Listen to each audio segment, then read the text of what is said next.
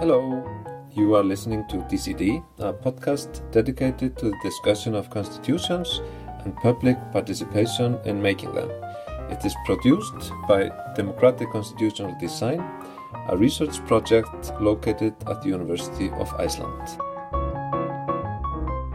Welcome to the DCD podcast. My name is Sævar Finnbogason, and today I have the privilege of speaking with David Farrell, who is joining us via Skype from Dublin.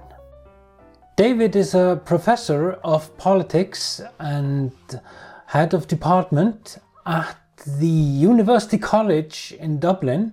He is also the project leader for the Irish Citizen Assembly and has been instrumental in all citizen assemblies that have been held in Ireland over the last decade. And of course, David is a fountain of knowledge about anything relating to citizen assemblies. So I think we will split this interview up into two segments. And I wanted to ask you about the Irish constitutional process. And as you know, we have been struggling with changing our constitution here in Iceland for, about a decade now. Here in Iceland, we voted for a constitutional council in 2010. To make a long story short, we have not been able to change any articles of the Icelandic constitution, and now we are currently trying to amend a few articles of the constitution. So David Farrell has been instrumental in the Irish Citizen Assembly and the Irish Constitutional Convention, which preceded it in 2010. So this is a very different approach to constitutional changes than what we saw in Iceland. So David, can you say a few words about how it came about that you decided to go this way into changing your constitution? Yes, I mean, the starting point will be familiar to you. I mean, the economic crisis, the Great Recession, as we now call it, that really began 2008, 2009, 2010. And I think there's a competition between Iceland and Ireland as to which of us was the worst affected. Yes. But we were certainly very badly affected. So we had that existential crisis. The economy was on its knees. The politicians were in retreat. There were angry citizens in the streets. And so in that context, then there were various groups mobilizing from about 2010, promoting the idea of citizen-oriented processes. And in the mix were political scientists, myself and others, who were saying, you know, citizens' assemblies have worked in other places. Why don't we have a citizens' assembly in Ireland? And we had a lot of pushback from senior politicians and media who said, look, things like that may work in Canada or wherever, but they would never work in our country. And citizens are too stupid. You can't use them and all these sort of familiar criticisms. Yes. So we decided to go and get our own funding. So we attracted very generous funding from an organization called Atlantic Philanthropies, which allowed us in the political science community to set up Ireland's first Citizens' Assembly in 2011, which was called We the Citizens. And it was a political science experiment. So the objective was to use political science to demonstrate that citizens could be trusted, that a thing like this could work in Ireland, and then to present our findings to the politicians. And that's exactly what we did.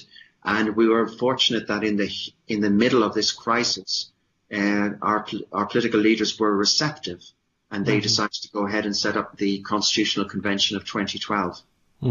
So perhaps they were receptive because of the crisis, more or less, because this is something that probably wouldn't have gotten any sort of wind in a normal political situation. That's correct. Whenever I am asked why we had it, I always say there are at least three factors. One was a crisis. You should never waste a crisis. So we had the crisis. Yes. And the second was courageous political leaders. You know, the newly elected Prime Minister, it took some courage to go ahead and do this. It could have been a disaster, but it wasn't, as we might discuss. But it did take some courage. And frankly, the third was it needed a lot of effort on our part to push them to do this.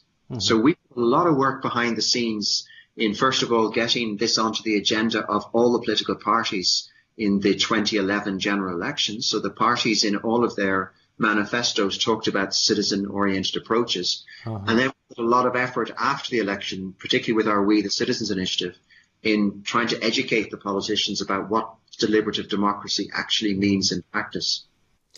I'm sure that many people don't realize that at this time, 2010, this is actually when we Icelanders were voting for our constitutional assembly. Citizen assemblies were not that well known. And there had actually not been so many conducted in the world at that time. So this must have been a huge struggle, or at least a great effort. And like you said, the courageous of the politicians at the time. This must have been a really something that they saw as an opportunity to redeem themselves, almost.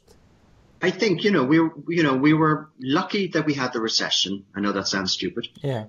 We were lucky that there was a general election in 2011. It was just that's when it was going to happen, and that's when it happened.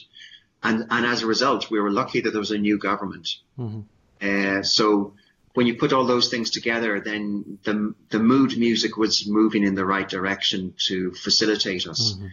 I mean, frankly, why a citizens' assembly and not some other approach? The accident was in 2003. I got an email from this Canadian friend of mine, Ken Carty. I write a textbook on electoral systems, and his email said, "Hey, David, you want to come to Vancouver for a week to talk to some citizens about electoral reform?" And I had no idea what he was talking about, and that was the British Columbia Citizens Assembly that was about to be established. They used my textbook to investigate the Citizen Assembly members, and I was an witness. And so, the respected scholar of electoral systems and political parties, David Farrell, shows up at the Citizen Assembly unwittingly.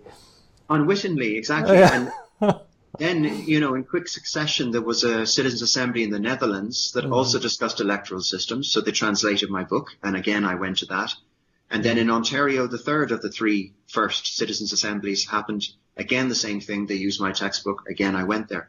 So when our crisis happened in 2009, 2010, I was able to speak with personal knowledge of the benefit of Citizens Assemblies from personal experience. And I think that might have helped a little bit in the sense that I knew a little bit about what I was talking about. It wasn't just an academic talking in abstract terms. I had actually witnessed one of these things. But then the first Constitutional Convention actually took a strange twist because it was not really a citizen assembly, but you had 66 randomly selected citizens and 33 politicians in the room. Yeah. Which is it's a very surprising. Yeah, there's a lot of accidents, serendipity about the Irish story. So, in 2011, the new government that was formed was a coming together of two political parties, Fine Gael and Labour. And in that general election that preceded the setting up of this government, the Fine Gael party, in their manifesto, said, "We will have a citizens' assembly on electoral reform." They were listening to us, and they put it into their manifesto. They were going to do a British Columbia process. In the case of the Labour Party, they said, "We're going to set up a constitutional convention to have a complete overhaul of our constitution."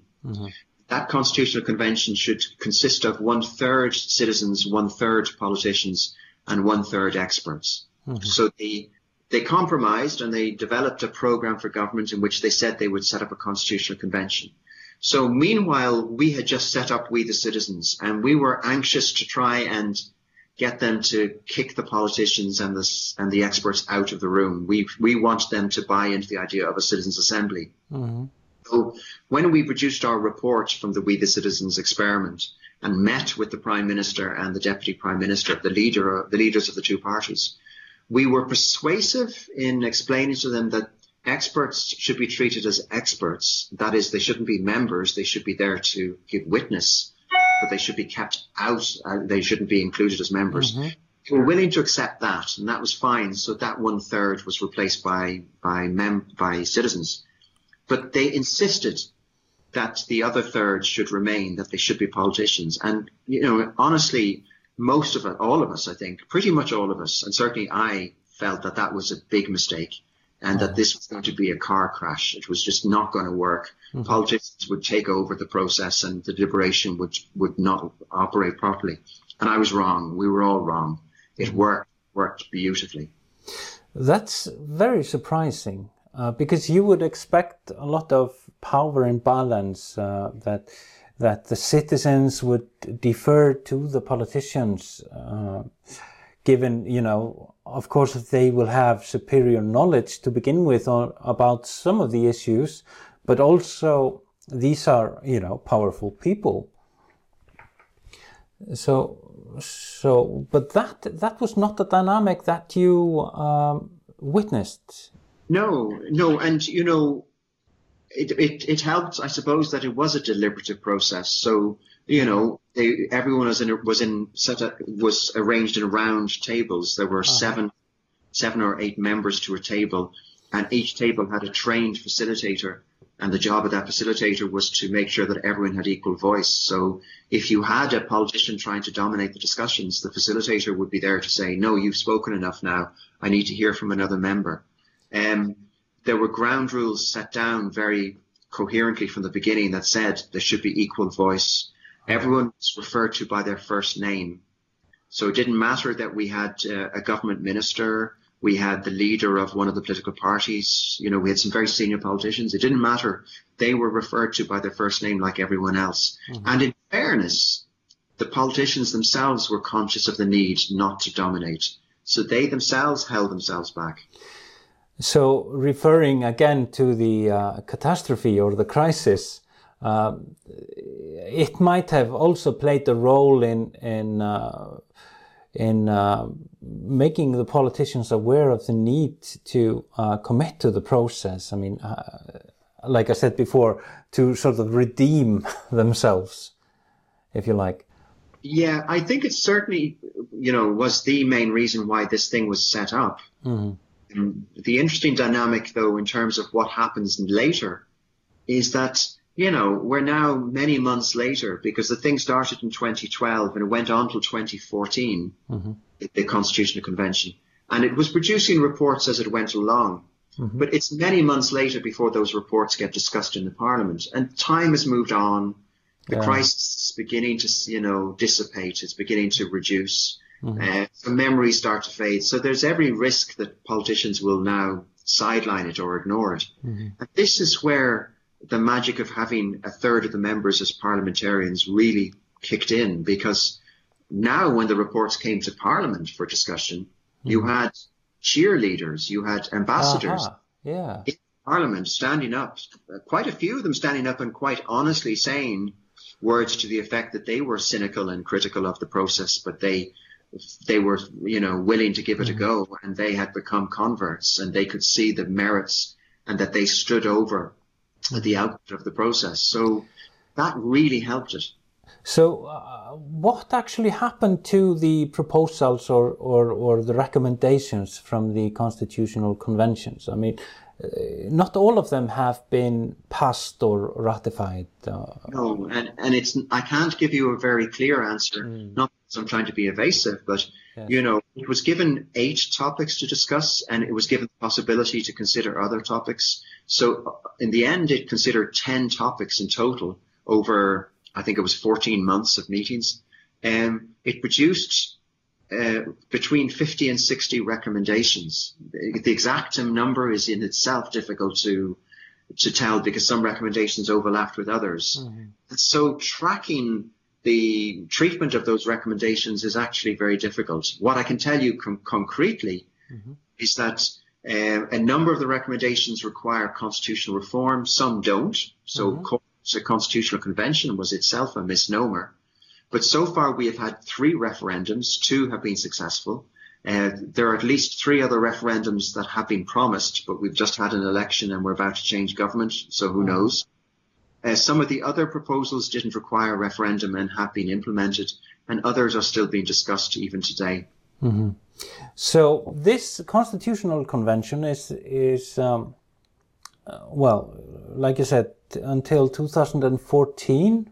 So then it is followed by a real citizen assembly. That is to say, a citizen assembly where sons the politicians, which was held in Malahide, same place as the other one actually, but still again, why not include the politicians since it worked? Yeah, it's often asked. It's an important question, and I think it all comes down to one word, and that is abortion. So the motivation to set up this second Citizens Assembly of 2016 to 2018 was the primary motivation was just to discuss abortion. It was a condition that was set down by an independent member of Parliament who the government wanted to bring into the cabinet. They were trying to create a new government in 2016 after a difficult election. And she said, I will come into she was a former member of the Constitutional Convention. And she said, I will come into the government if you agree to set up a Citizens Assembly to discuss abortion. So it's okay, we will do that. So they set up the Citizens Assembly to discuss 5 topics, but the first topic was abortion.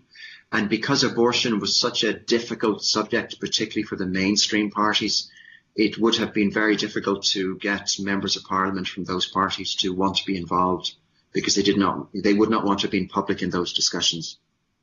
And the abortion issue was a very, very difficult issue. I mean, not just politically, but also for the Citizen Assembly. I mean, I heard reports that you had actual protesters outside the venue in Malahide,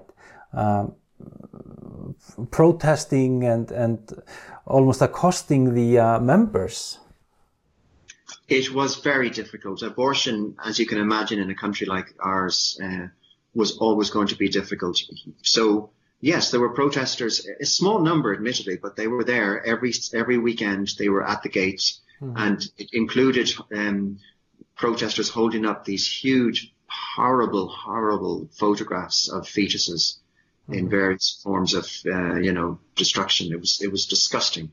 It also meant that on the final weekend, because there were concerns that the hotel might be stormed, police on hand to provide security. In the end, it wasn't.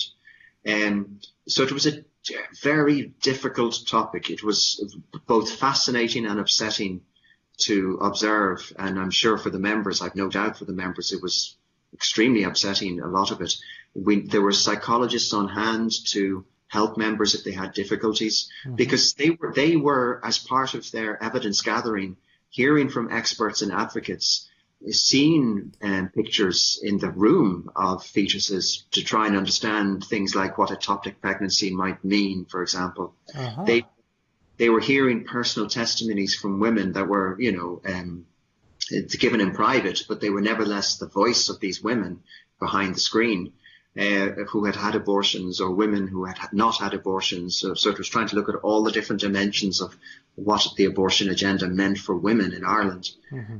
So this was an extremely difficult. There were tears in the room. It was not easy, but it worked, and it worked extremely well. That's one of the things that I don't think many people realize. There you have 100 randomly selected citizens. And these are people who are basically given boarding and water. They're not paid parliamentary members. But they still show up and take part in a discussion about this, almost traumatizing issue, weekend after weekend. That is pretty amazing, don't you think? It is pretty amazing, but then these processes are pretty amazing. It just speaks to the question of trusting the citizens, that citizens are not stupid.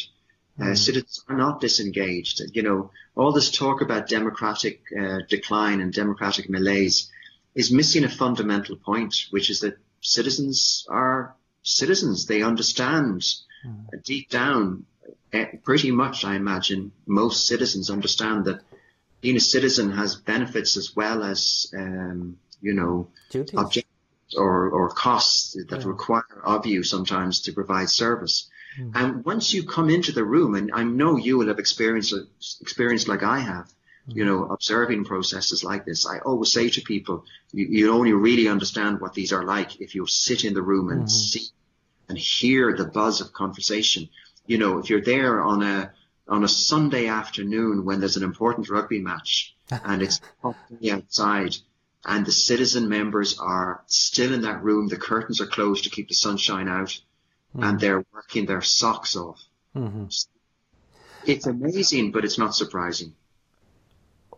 Well, this is actually, there's one thing though, because I understand that the abortion issue was the driver behind, establishing the Second Citizen Assembly, and so it's natural that it would get quite some time. But it seems to me, I don't want to make light of the issue of abortion, and I know that in Ireland this is a very hot issue, but another issue which was discussed was whether and how Ireland could take, become a leader in tackling global climate change. And, I'm curious as to, what sort of proposals came out of that procedure. And also, it seems to have only had about half of the time that the abortion issue got. And tackling global climate change or climate change in general seems to be a much more complicated issue, technically speaking. Absolutely. I always say that there's lots of things about the Irish processes that are far from perfect. And what's instructive is that the next Citizens' Assembly that has its first meeting this coming weekend is going to discuss one topic, gender equality. The members are going to receive some payment, and it's going to have 5 weekends, I think, from memory. I think it's 5 weekends, or certainly 4 or more, to discuss this one topic. So already we begin to see that the Irish government has learned lessons from the previous ones. So in this example you've referred to, the climate change one, there was only enough time in terms of time and money for them to discuss this across 2 weekends, which means 2 months, because it's a weekend each month. So there's also reading and other things that go on in between. But having said that, it did produce a report. It made a number of well-considered recommendations, most notably on the need to increase carbon tax. That report, in turn, was discussed by an all-party committee of the Parliament, and it discussed it. It didn't ignore it. And that committee made a number of recommendations, many of which matched the recommendations of the Citizens' Assembly. And on the back of that, the Irish Parliament declared a climate emergency, and the Irish government drew up a new, much more ambitious climate change programme than they had done before, which they were in the process of implementing, but now we've had an election, so we can only hope that continues. So that seems to also go against the conventional wisdom that if you allow the citizens to participate in policy making, whether it be in something like a deliberative a citizen assembly or in a more direct way, that they will be irresponsible. They will demand things such as lower taxes and all sorts of benefits that without considering the costs involved. So basically it would be a free-for-all. But that doesn't seem to have happened in this case. They actually made proposals that involved, placing new taxes like you described. Do you think that, was this surprising to you?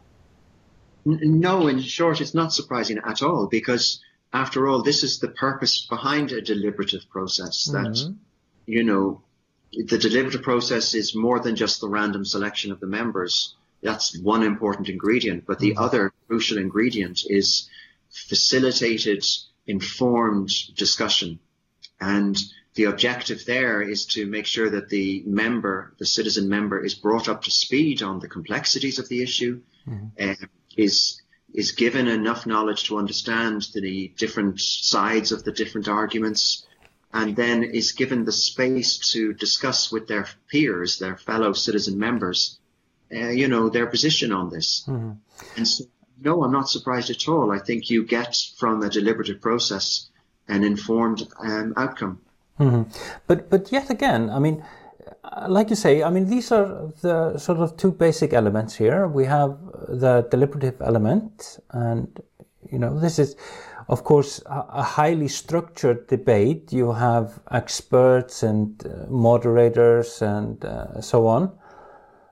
So obviously that helps to guide and keep the discussion civilized and so on. But you also have randomly selected citizens. So that means that you're going to get, the CEO and the truck driver, and you're going to get the next door neighbor and, everyone in between, basically. So, many people are very skeptical that these kinds of things will not be responsible. They will not take responsibility for, economic hardships and so on that have to be considered. It's, the thing about a deliberative process like this is that it produces a certain kind of chemistry in the room. And, one of the reasons for that is because the members have been selected in a random process. And the signal that they pick up is that they have been selected by their government to be involved in an important discussion, to give advice to their government about the topic they've been asked to consider. So that produces a kind of reaction on the part of the member, that they feel a degree of responsibility. They're not there to represent anyone else but themselves, because it's the point of the process. But nevertheless, they know that they're one of the few who have been selected for this role. And then the facilitators are there to sort of keep this in hand, so that if there is an individual who is, were there to be an individual who was trying to play games and force a certain kind of line of argument, well, the facilitator would be very quick to say to that individual, you've made your point now, so now we need to hear from the next person. And unless you've got something better to say, your point is understood. So all of those sort of things tries to keep the show on the road. And as I said, we know this from so much academic research that has been done over decades now. So it's experiments as well as these real world examples. We know that it works. It just works. So, I mean, these are actually sort of two issues probably that I had in mind. The one is this issue of responsibility for policy, but then the other one is a more epistemic question that keeps, cropping up, and we've dealt with that somewhat in this talk already about how knowledgeable the citizens are. Obviously, you deal with that by having experts in the room, which can be of course very helpful, but you don't think that, or you don't see that coming up as a problem, that citizens just cannot really understand the issues or do not have the requisite knowledge to deal with some of these complicated issues, like, for example, climate change. I mean, like I said, I mean, some part of the participants must be participants, you know, given that this is a random reflective sample of the nation, that have not really thought anything about the issues and might not even have any sort of a view on it when they enter the debate. Yes. So, you know, a lot of this is us learning as we go along. I can't suggest that we have this cracked, that we really know what is the perfect way to run a process like this and where the limits are. Mm-hmm. And I suppose one way to address the point you're getting at is, I for a long time, I used to, whenever I was asked the question, is there something that a Citizens Assembly shouldn't discuss? Mm-hmm. I used to give this answer that my Canadian friend, the guy who invited me over in 2003, Ken Carty, mm-hmm. used to give, which was, you wouldn't want to fly an airplane designed by a Citizens Assembly. And, it's an interesting way to put it, that, you know, there's an example. An airplane is such a complex thing to design. There's no way a Citizens Assembly could design it. But I remember being up on the stage at an event in Edinburgh last year, mm-hmm. and I gave that answer. And the guy sitting next to me, Stephen Elster, no, it was Oliver Escobar, a very big name in this field, and who's been around much longer than me in this area of deliberative democracy. He interjected and he said, actually, David, I don't agree with you. He said, because Citizens Assembly in this instance, wouldn't be asked to design the plane. Mm-hmm. It would be asked a series of questions that help in the design of the plane. You know, what sort of size of airplane, or what is the purpose of the airplane in terms of, is it long haul or short haul? Mm-hmm. But then more fundamentally in terms of values, you know, to what extent do you want speed versus, you know, carbon impact? Mm-hmm. You know, so you might set a couple of design features that involve value-laden questions mm-hmm. that lends itself to discussions by citizens' assemblies. So if, for argument's sake, you were discussing an Icelandic constitution, mm-hmm. you wouldn't want the entire thing to be written by the Citizens' Assembly, but you might, as the people establishing it, as the politicians establishing it, you might say, here are 6 or 7 or 8 or whatever number of really important topics. Mm-hmm. Do we want 2 houses of parliament? Do we want a certain kind of electoral system? Do we want some sort of regional representation? Do we want what sort of limitations on constitutional reform? You know what I mean? You break it up. Yes, I think so. Just if I quote you, actually, back to you. You once, I heard you call it once a constitutional gardening. What you have been doing in Ireland, instead of just a total constitutional revision, which we were engaged in here in Iceland. Yeah, I mean, that's correct. I was using the phrase, I can't remember which author I picked the original phrase up, constitutional gardening. Mm-hmm. And I suppose I was just using it to sort of set the context for what was created in the case of the Constitutional Convention.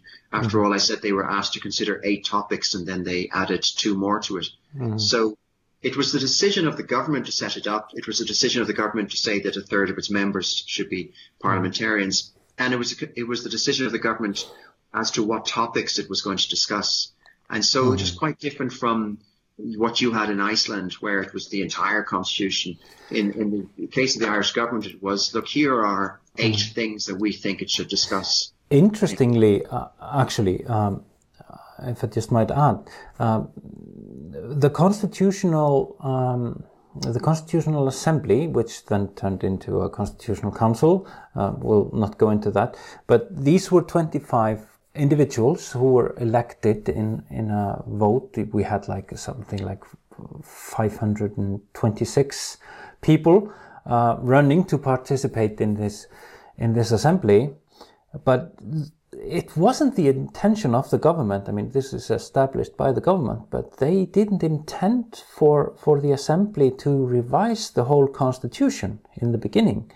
But what we had was, because we had people who were elected by the nation, they of course felt that they, had to do certain things. They had talked about various issues while, they were running for office, and one thing leads to another. When you look at this in hindsight, even though the government didn't explicitly intended to revise the whole constitution, that was the outcome of the procedure. But that's something that you probably wouldn't see from a citizen assembly, because of this difference that you have a randomly selected group of people, not elected people in the assembly.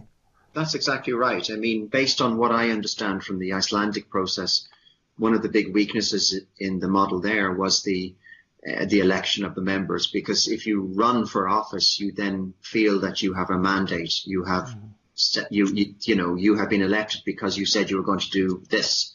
So this is your mandate, and you go into the room with that sort of view in your mind. I am one of the 25. I have a mandate, and this culminates in the 25 taking charge. You get a very different chemical reaction if instead you were selected in a random process. You won the lottery. But you might also expect some sort of a political, I don't know, I mean, a political situation where you have people bargaining, I'll sort of, give back on this issue if you, like some horse trading or something. I mean, there's a danger of things like that happening when you have elected representatives, I should imagine. Yeah, because that's how parliamentary parties formed classically, It was a bunch of individual legislators who clubbed together and agreed to compromise in certain areas, and that's from that you see the emergence of parties. So that's what you get, and the election dynamic produces that, but the sortition dynamic produces a very different kind of outcome. It is a sense of pride on the part of the members that they have been selected by their government to have this discussion on an important topic. I will ask you about this in after the break, which I intend to take in a few minutes. I just wanted to ask you before we take the break. Might it be a good idea to have an elected constitutional assembly if you intended this assembly to have to write the constitution and have a power to submit it to a referendum without the parliament being involved? Would you then rather want elected members than randomly selected? But then, for me, that's just producing another version of a parliament. I mean, my starting point, and I'm certainly not in a minority here, certainly among political scientists. My starting point is our system of democracy is representative democracy. And these sort of things that we're discussing here are, I think, interesting examples of how democracies can innovate and how certain new entities might be added into the mix, but they're not there to replace, they're there to help our system of representative democracy. So I see a citizens' assembly as just that. It's there to provide an advisory role to help the politicians take the difficult decisions they need to take. Okay, I think that's a good place for a little break. We'll join you back in the second part of our discussion here on the DCD podcast. Thank you. You have been listening to DCD, a podcast dedicated to the discussion of constitutions and public participation in making them. This is produced by Democratic Constitutional Design, a research project located at the University of Iceland. Thanks for listening, and we hope you're going to join us again in our next podcast.